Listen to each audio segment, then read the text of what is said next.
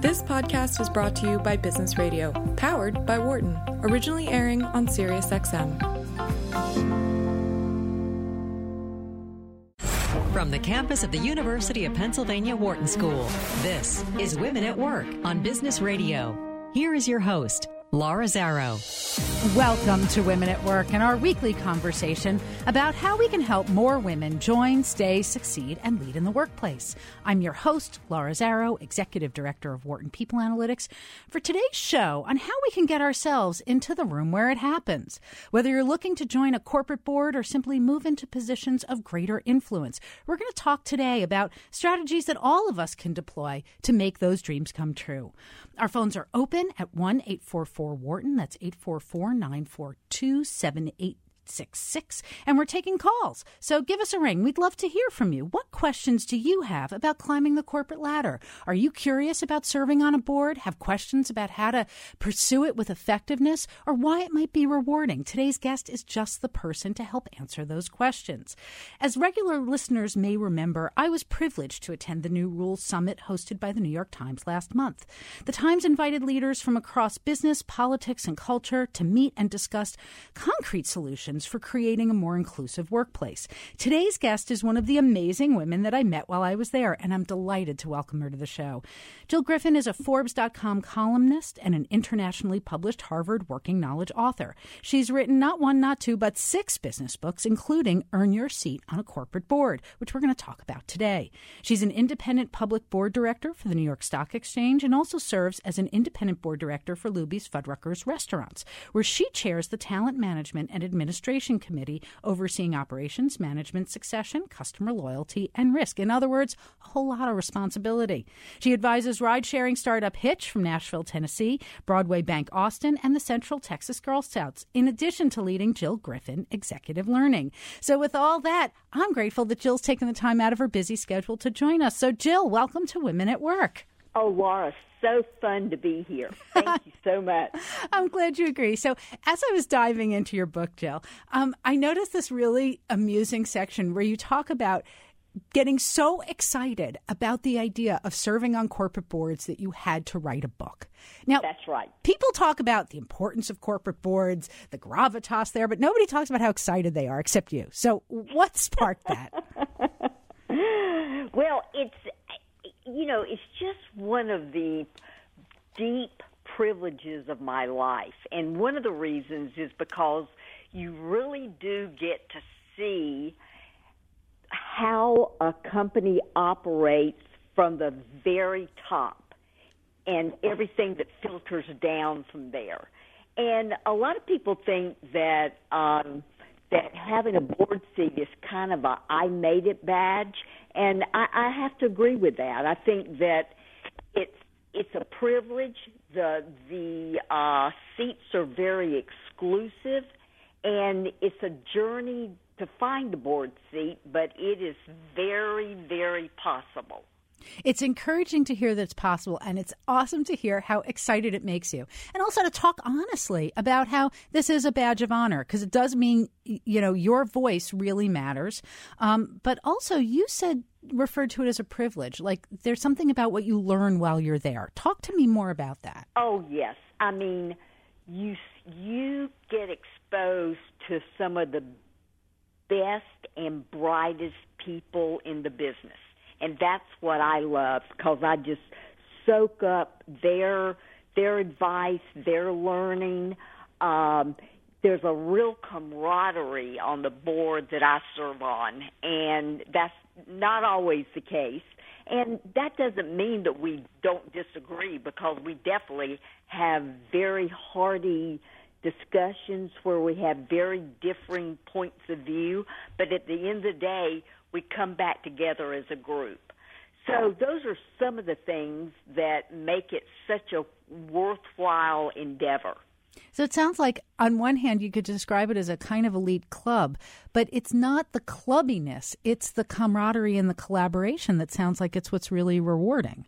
That is. And one of the things number one thing that they look for in a board candidate is, can they fit in? Can they Can they collaborate? Do they share the same values of the other people sitting around the table? So, Jill, and especially here at Women at Work, when we hear those words, are they a fit? Often that's code for are they like us? And it's become an excuse in many organizations to not be open to diverse candidates. Talk to me about how that doesn't play out at the board level. Well, the good news on my board, there were already 2 women seated on the board when I joined out of 9. So that was interesting. We have a brilliant African American Dr. Judith Craven that I have learned so much from through the years. We seek diversity, not only of origin but of thought, and we think that is extremely important. Now, one of the reasons I wrote Earn a Seat on a Corporate Board was because I was disturbed by the clubbiness of what I've seen in the past of boards in regard to that it was really a men's club for the longest time. And when you studied board lists, you would see how the same group of people sat on multiple boards. So clearly they were scratching each other's backs. And that disturbed me, and I really wanted to write a book that pulled back the curtain on the board process so that people would have of all genders, of all nationalities and so forth, that they would have an opportunity to see how this operates and the steps that can take you there. I so appreciate that you framed it that way and that you were motivated. Because the other thing that I've heard from the women who have had experience being on boards and who are being sought for boards is that they're worried about being the token or being about being overextended, because once that network kicks in and says we're looking for a woman, it's the same woman who often gets suggested for every board, and it's an only. Yeah, that's exactly right. In fact, I read an article the other day because women are rising in real estate. And one of the women quoted in the article, I think it was in the New York Times, said that when they say they can't find women candidates, she pulls a list out and gives it to them. You got to love it. There are a lot of industries where this is starting to happen. Like, you can't find women? I'll help you. I know a bunch. That's exactly right. So she says she always has her list handy. I love that. So before we dive into, because the book's chock full of really actionable advice, I want to know a little bit about how you wound up on your first board. Well, it came about from writing a book. And I have to say that books are the best brochure you can ever have. And I believe everybody has got at least one book in them. And you think, oh, gosh, I couldn't do that. Well, you can. There's plenty of people, resourceful people that you can surround yourself with to make that happen. But my journey to the board seat was through my book, and I'd written, my first book was a book called Customer Loyalty, How to Earn It, How to Keep It. And it took me from a kind of being a nobody in Austin at the time to the national stage and ultimately the international stage. But a man called Red McCombs that may not have notoriety among your listeners, but the UT Business School is now named for him because he gave $50 million to put his name on the building. He owned the Minnesota Vikings. He is acclaimed in the car business. And so I'd gone down to a little town south of Austin called San Marcos, and I had done a little presentation when the book came out to about 6 small business owners, and had dinner down there and then returned, and didn't think much about it. And I was sitting in my office one day, and the phone rang, and a female voice on the other end of the line said, "Please hold for Mr. Red McCombs." And I was stunned. So I picked up the phone, and thankfully I was there. And I was an adjunct professor at the time over at UT, and he, knowing Mr. McCombs the way I do, he always goes to the highest level, and he says, "Professor Griffin."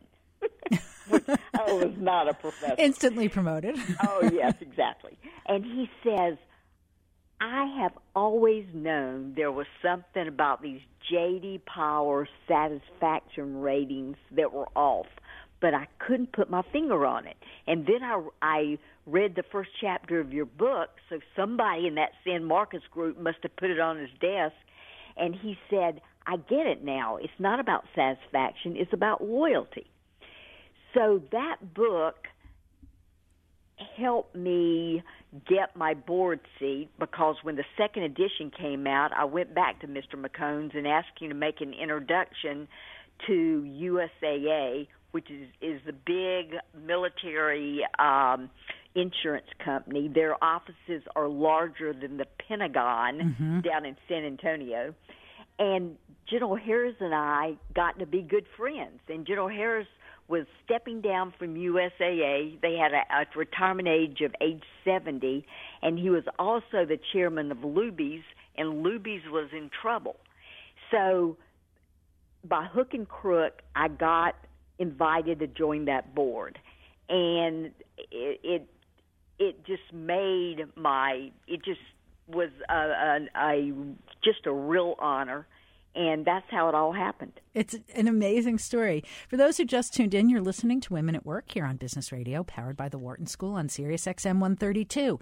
I'm your host, Laura Zarrow, and my guest today is Jill Griffin. She's a business author, executive coach, and independent board director. And might I add, a delightful companion at a cocktail party. If at any time during our conversation you've got a question, give us a call at 1-844-WHARTON. That's 844-942-7866. So, Jill, as you tell that story, part of what's popping out for me is that the real first step was that you had expertise that people weren't aware of. And the book was not just a mechanism to get that expertise articulated, but it was a tool to spread it, which is what made you visible to other people. That's exactly right. And I got to tell you, Laura, I had such woefulness about exposing that book, because nobody was writing about loyalty at the time. Everybody's writing about customer service, customer retention. I did not show that manuscript to one colleague, not one colleague. Jill, but how much of that was that you had a little imposter syndrome, and how much of it was that you were absolutely. inventing something new? Well, both of those are very good points. I felt both of those things, and I was really afraid. It was like opening your kimono, and I mean, it was just and only when I got a good review in Publishers Weekly did I really start to own that this was a book that mattered, and it really took off. At the end of the day,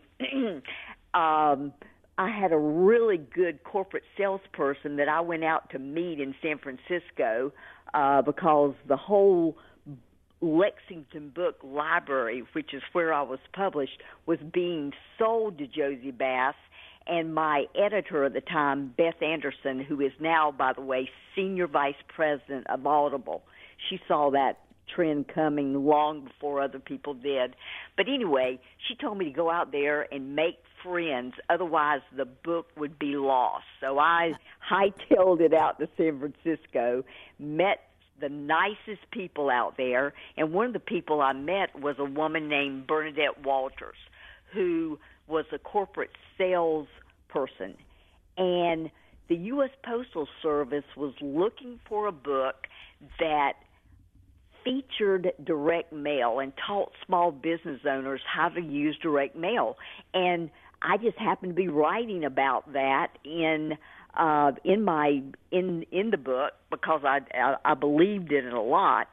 And they ended up featuring that book, and it kept redeeming and redeeming and redeeming, and they ended up buying 22,000 1,000 copies. Now, I probably got $1 or 50 cents per copy of royalty out of that, but it really didn't matter because it gave me the right to write the second edition, and that's when all the magic happened with Red McCombs, and, well, not with Red McCombs, but with General Harris. It's amazing to hear the story of how your own exposure also contributed to your own confidence. But by the way, we're going to pause for a second because we have a caller coming in. Great. Camellia. And she's calling from Texas. So Camellia, welcome to Women at Work. We're delighted that you're listening and called in. What's on your mind today? Hi, thank you so much. I love this segment. So I had a question about how do you pick the boards that you want to be part of, and then how do you navigate to get out of this waiting list pile that seems to accumulate over time and you just don't know where you are to get recognized? Because like you, I wrote a book as well, so I'm a self-published author, so I have 4 books as well, but just trying to get through, I guess, the connection of who to get in contact with in order to get a seat on that board to help make change. Those are great questions. Jill, what do you have to say? Well, I love the question. Very savvy listener calling in. Networking is a very vital tool, and figuring out who knows who is very important. The other thing is we are so lucky today because so much of the information we're looking for is on the Internet. I mean, you can figure out who's on boards, who's retiring, what niche they hold on that board, and if you would be well suited for that niche. All of those things are very important.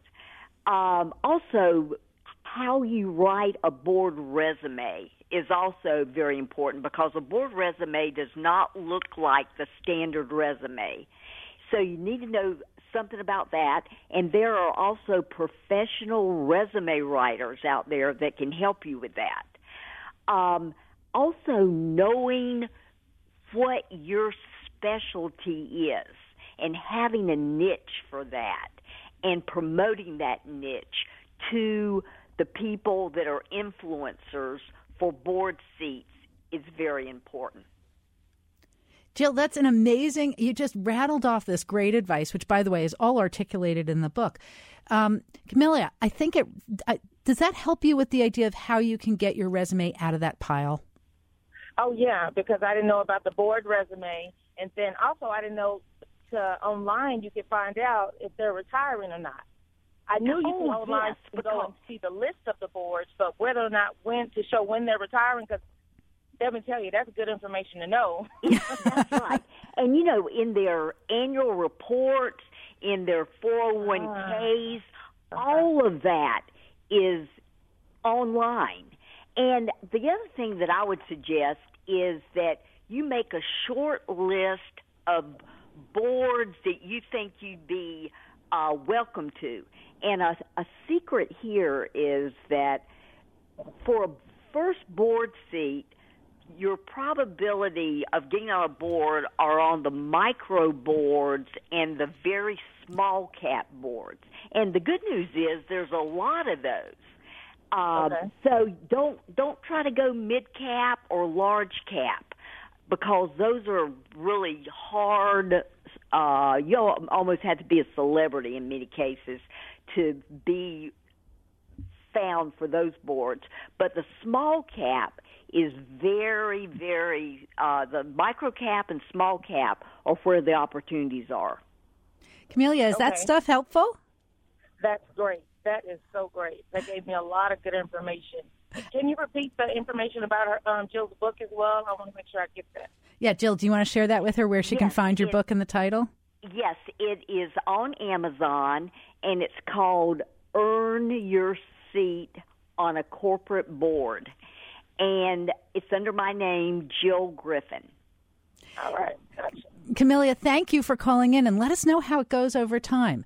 Our phones are staying open. You can reach us at 1-844-WHARTON. That's 844-942-7866. So give us a ring and let us know, what are your questions about joining a board, searching for the opportunities, or preparing yourselves for the interview? So, Jill, part of what I loved about your answers was they were not only super practical, but like you said before, in peeling that curtain back, that idea of a professional resume writer. I feel like you just shared a secret that nobody talks about. Well, I mean, there's a lot of people that have great niches out there, and we should tap into their talents because, we can't know everything. And what somebody told me one time, the world is run by experts, and I really believe that. And so, in other words, it's okay to hire a resume writing expert. Oh, sure it is. And how do you find these people? And what is the process like of having somebody work on your resume with you? Well, it needs to be collaborative for sure.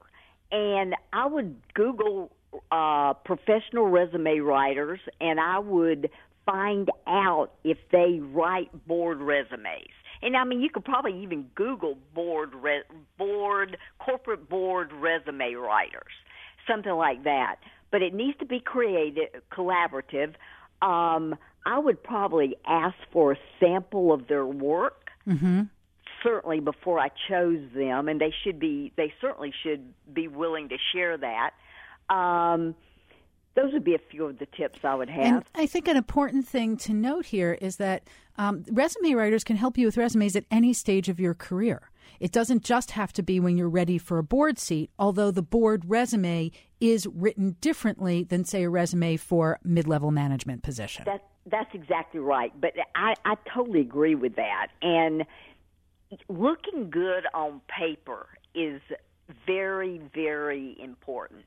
And just knowing how to showcase your credentials is, again, it's just an expertise that people have.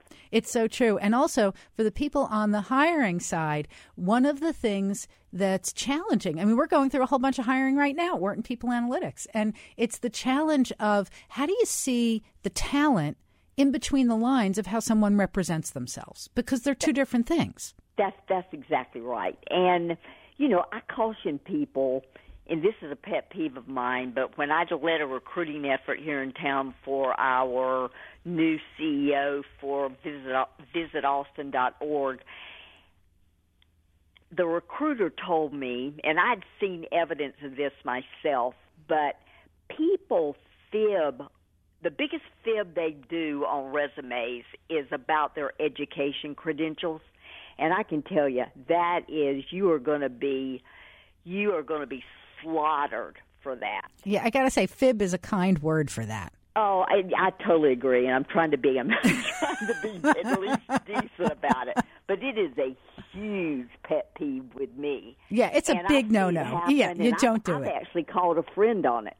As soon as I saw it, I called her out, and I told her she had just lost any chance of ever getting a board seat. Right. Ever getting a board seat. Yeah, you can't do that. So on the list of things to do, one of the things that that's clear is that you've got to present yourself in a way that shows you have the qualifications and experience that will make you an asset on the board. What are some of those things? What is necessary for that level of sophisticated service? Well, again, going back and doing your research and homework in regard to what boards are looking for, and I would not recommend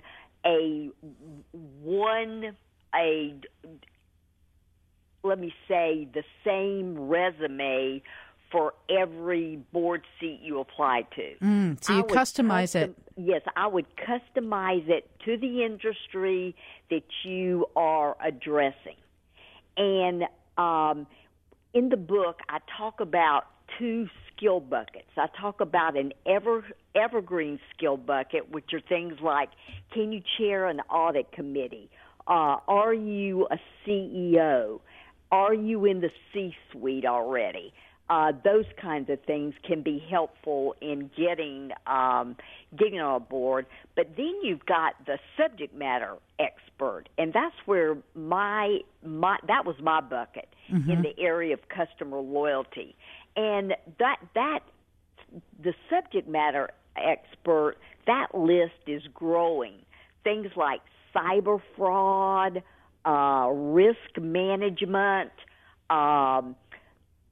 social media expertise, a lot of those things, that list is increasing in its power. So think about those two skill buckets and where you reside. And this applies whether you're applying for a board seat or any other job, is to really pay attention to what are they looking for and how can you help them see how your skills align with their needs. That's exactly right, because it's getting more niched out there than ever. So really having a specialty, being a specialist versus a generalist is more helpful today, I believe, than ever. And it sounds like it also creates opportunity for people who have something really significant and specific to give to that board process, but who may not have spent 20 years as a CEO. That's exactly right. And that's what's so opportunistic about these days. Because the average person, I certainly hadn't spent 20 years being a CEO, and the average person hasn't. But that doesn't mean that there's not a place on the board for you. And what I love about this conversation, too, is if you've got young listeners out there, millenniums perhaps, you cannot start too early thinking about these strategies. Yes. In fact, it's the perfect time to start thinking through this, 15 years in advance. Absolutely. And we're going to talk more about some of those building blocks after we come back, because we need to take a short break. But stay with us. I'm going to continue my discussion with Jill Griffin in just a few minutes. I'm Laura Zarrow, and you're listening to Women at Work on Business Radio, powered by the Wharton School on Sirius XM 132. While we're on break, our phones will stay open. So give us a call. Get some of Jill's great advice. 1-844-WHARTON. That's 844-942-7866. You can also reach Patty at Business Radio at SiriusXM.com. And you can follow us on Twitter at Biz Radio 132, and I'm at Laura Zarrow. Once again, this is Women at Work on Sirius XM 132, and we'll be back in just a minute. You're listening to Women at Work on Business Radio. Here again is Laura Zarrow.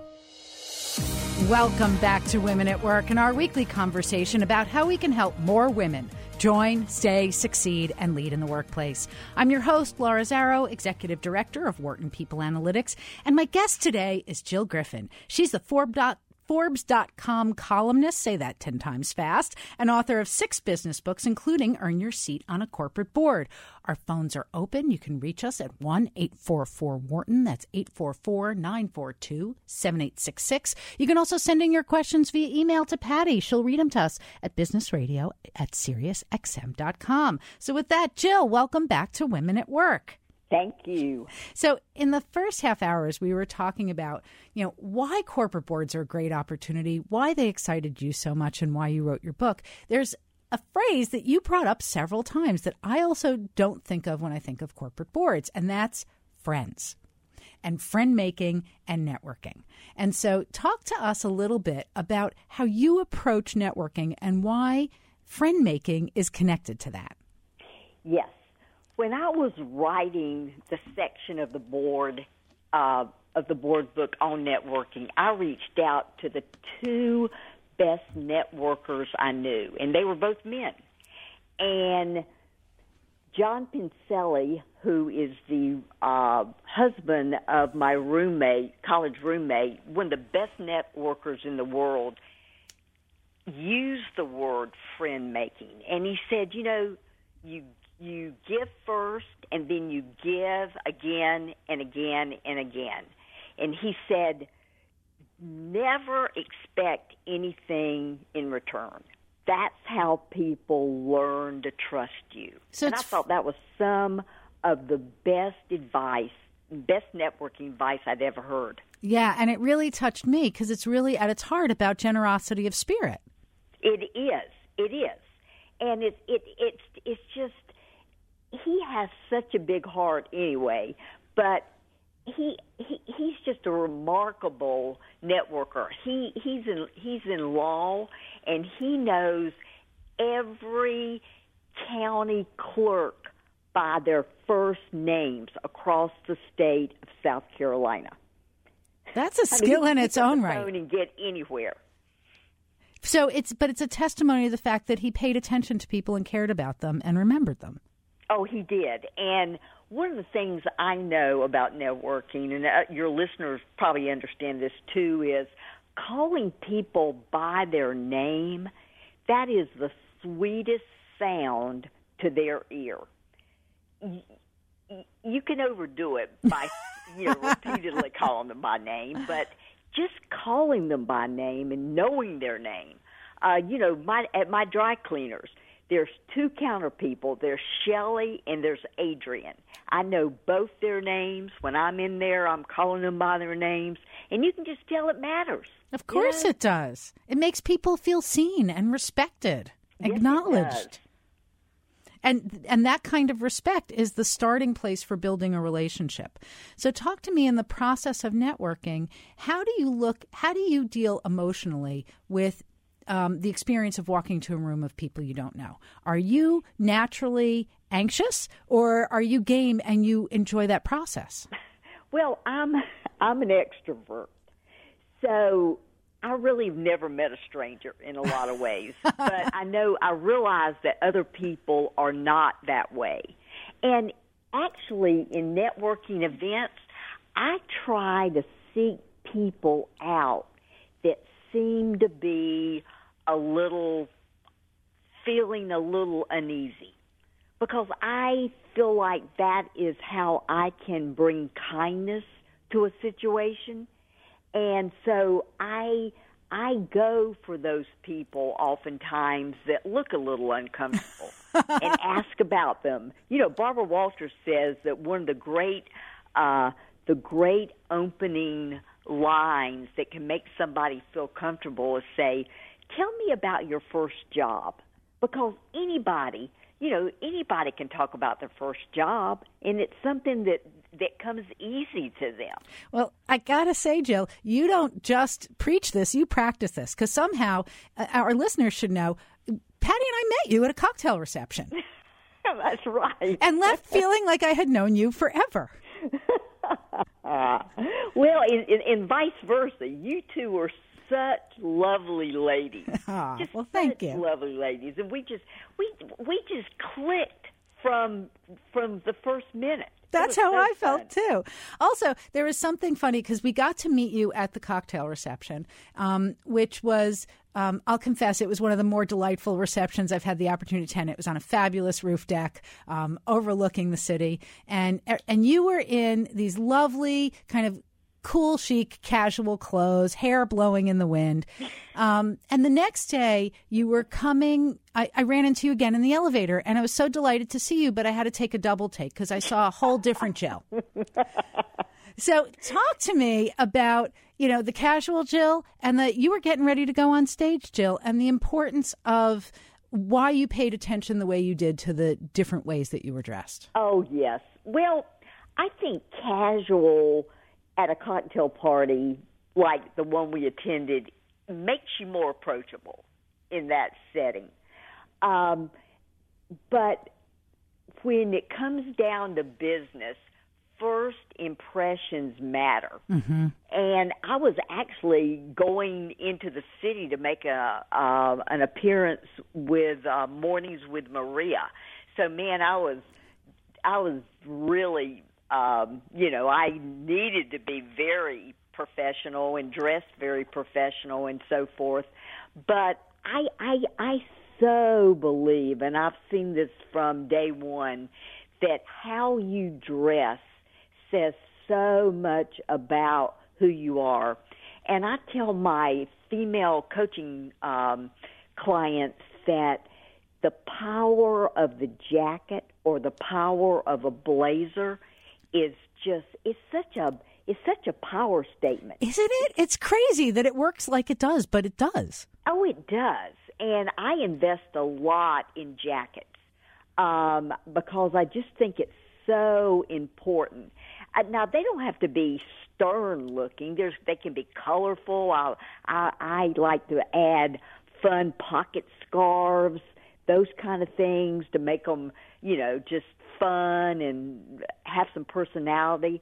But I do think jackets and blazers are so important in a professional wardrobe for women. Talk to me about why. I have my own theories, but I want to see, what is it for you that it changes when a woman's wearing a jacket in a business meeting?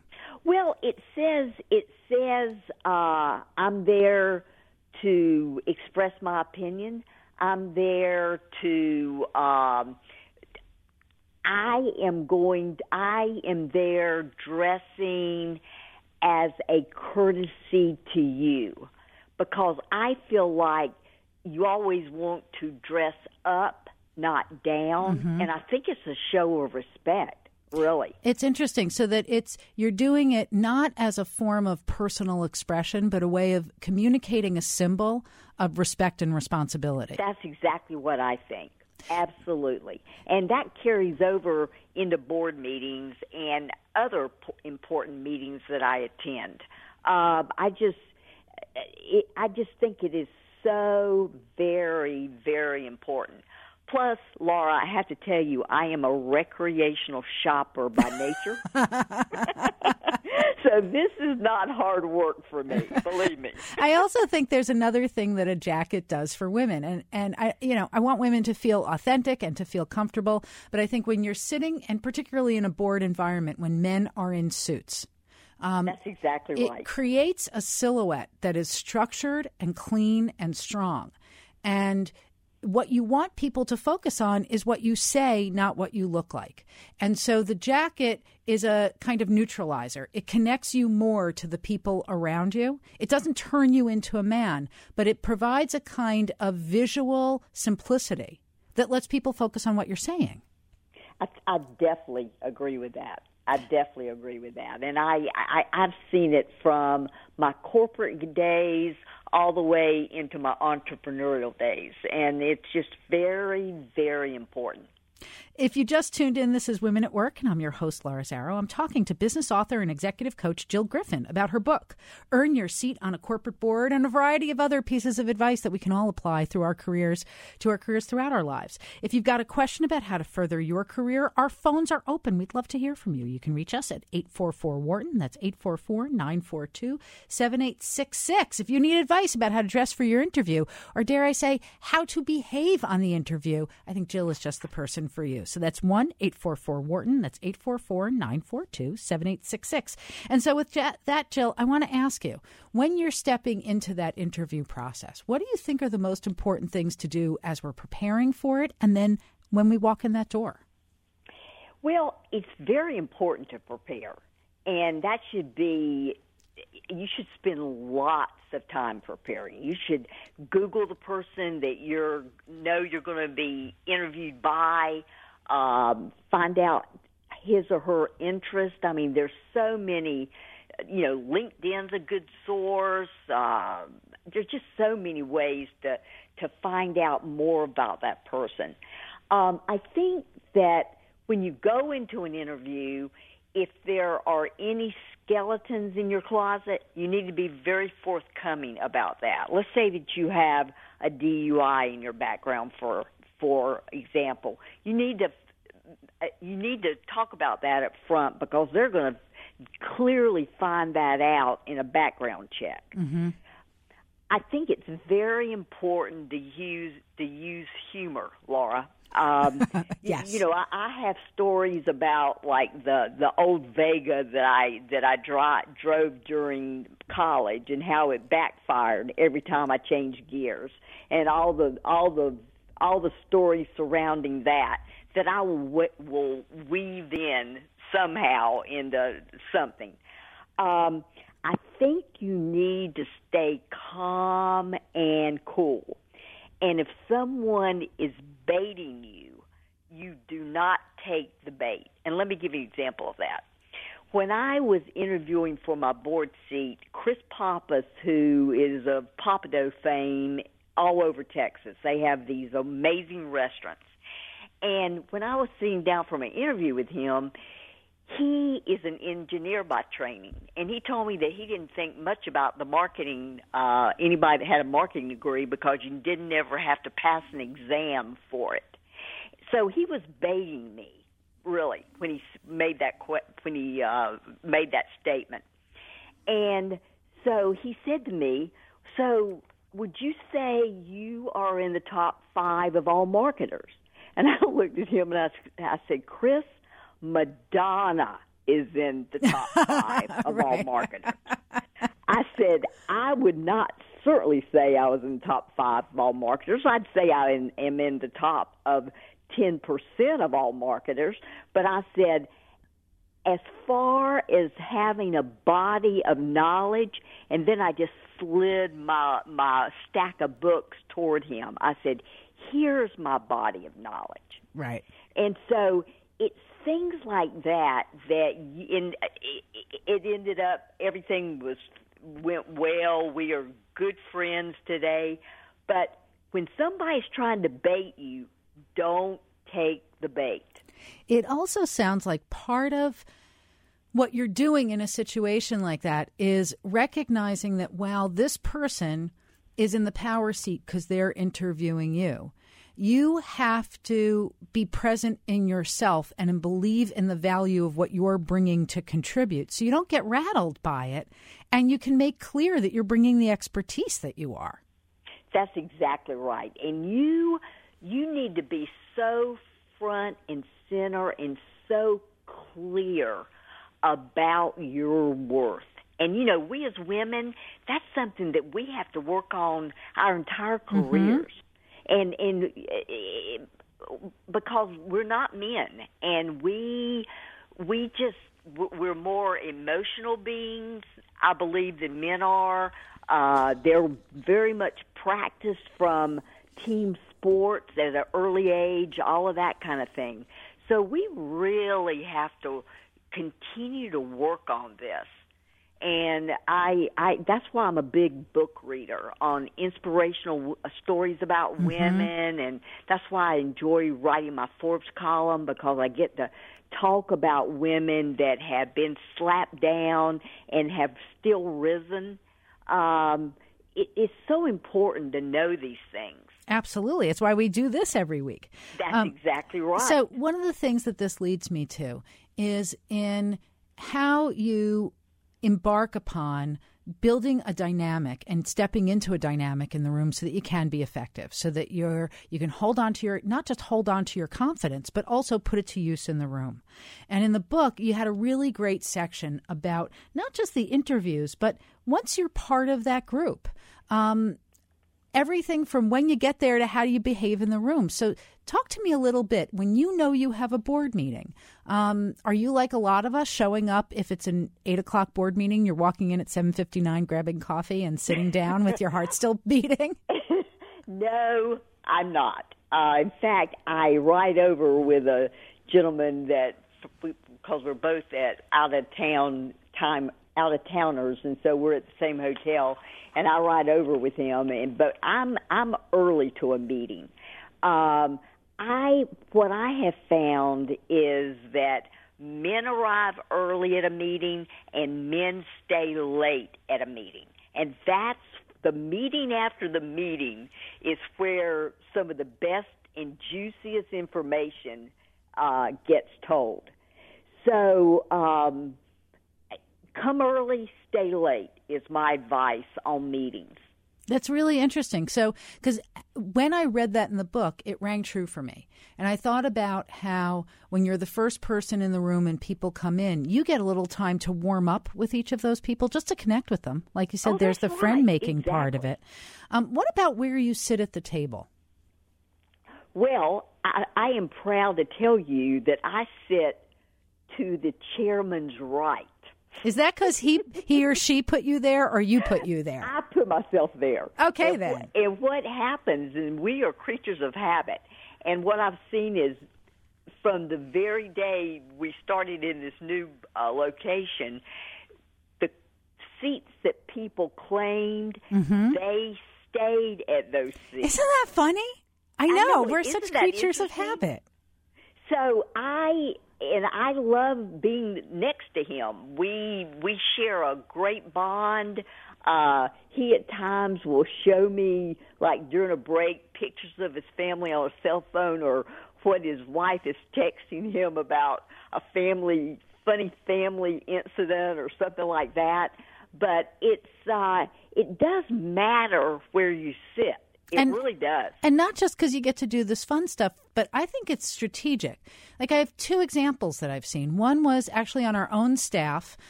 We were doing a lot of calls with potential partners.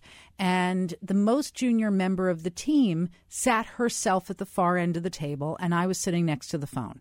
And we always wanted this junior member of the team to chime in, but she wasn't. And I had to ask myself, A, was I dominating and did I need to back up?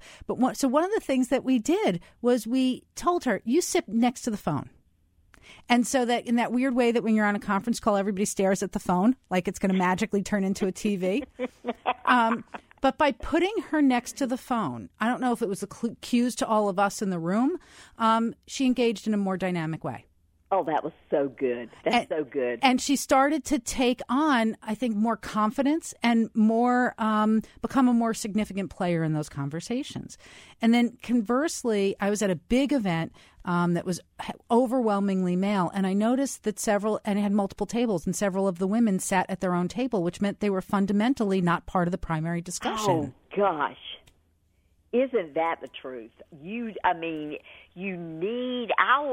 I always look at who is at the table, and I try to go to a place where there's at least a mixture, or join the only male, be the only female at the table. Yes, don't be afraid. It's important. That's exactly right. And, things like, may I join you, gentlemen? That kind of just breaks the ice. Of course they're going to say yes. Of course, they move over and they make a chair available. Oh, they do. And using the word gentleman, I always love that because I think it shows respect. And, there are such great men out there. I know that men have gotten a bad rap lately, but I have to go on record saying that I've had the most generous champions and sponsors in my career, and that's where the power is too. Indeed. And so here's to the good guys to start off with. And the other thing that I love in that is if you say, hey, guys, versus, hey, gentlemen, you're sending a clue to behave like gentlemen. Oh, yes. So I think it's useful that way. Exactly. For people who just tuned in, this is Women at Work. I'm your host, Laura Zarrow, and I'm talking with business author and executive coach Jill Griffin about her book, Earn Your Seat on a Corporate Board. If you have a question for the last quarter of our show, give us a call. We would love to hear from you. Our phone number is 844-WHARTON. That's 844-942-7866. So, Jill, you talked before about the importance of preparing for an interview. Talk to me about preparing for board meetings.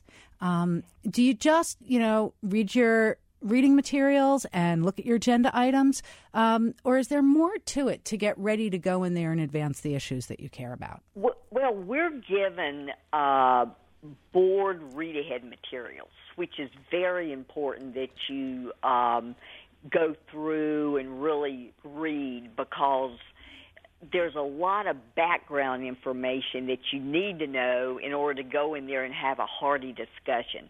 So you need to be spending several hours reading those materials.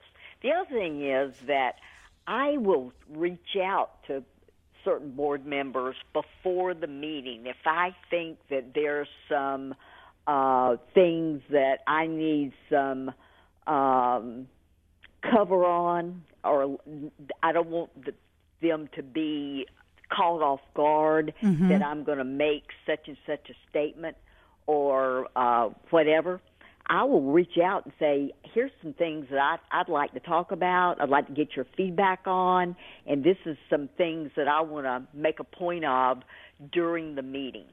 This is really interesting, and I want to unpack this a little bit because you mentioned several different reasons to do this. So one is if you want to address something and you want support from other people, that's a motivation. Yes. And so you're kind of making your case one-to-one That's exactly right. And you know, we all have people that we're closer to than others.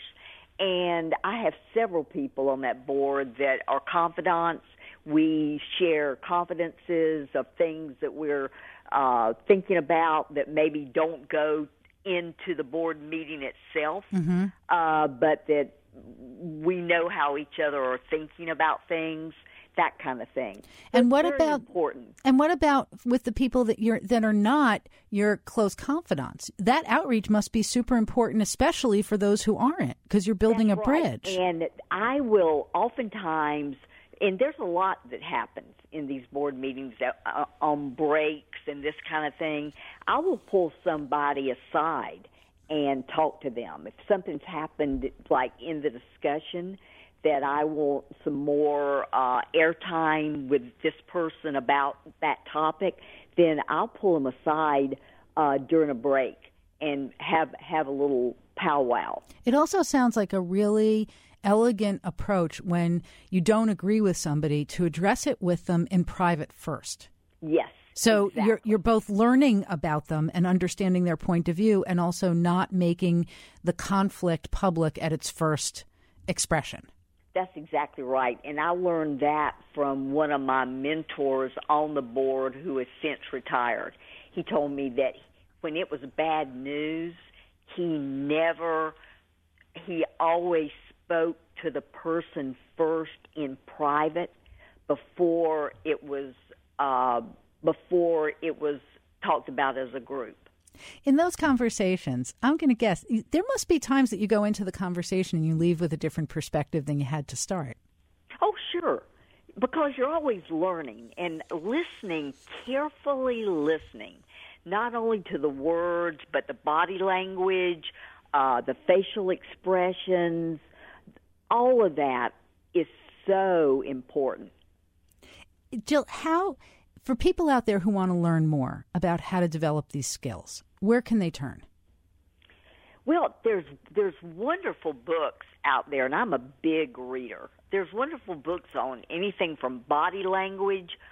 TED Talks has great talks on those kinds of things. In fact, I think there was a Harvard professor one time that talked about body language. Yes, Amy Cuddy. That's right. And talked about what she did before to prepare in the ladies' room before she went outside, things like that. So the information's everywhere, and it's just there's no excuse if you want to know something. You can Google it, and videos will pop up, YouTube, all of those things. It's all out there for you. And as a matter of fact, Patty and I do a little power posing before every show. So it works for us too. So, Jill, I hope we've tried to be really careful listeners today, because we found everything you've shared so delightful and so helpful. If people want to find more about your books or you, where can they go? Well, my website, and thank you so much for the honor of being able to share the information, it's JillGriffin.net. I write for Forbes. So if you put in a search box, Forbes.com, Jill Griffin, a lot of my articles will pop up. I'm on LinkedIn. Fantastic. Those are the ways to reach me. Fantastic. Jill, I can't thank you enough for joining us. It's so good to talk to you again. Thank you so much for the honor. And thank you all. Appreciate it. And thank you all for listening. If you have a question you heard about something from today's show, email us at businessradio@SiriusXM.com. Follow us on Twitter at BizRadio132 and at Laura's Arrow. Special thanks to my producer, Patty Hall, our sound engineer, Dion Simpkins, Caitlin Satterfield, who's joining us today. I'm Laura's Arrow, and you've been listening to Women at Work on SiriusXM 132.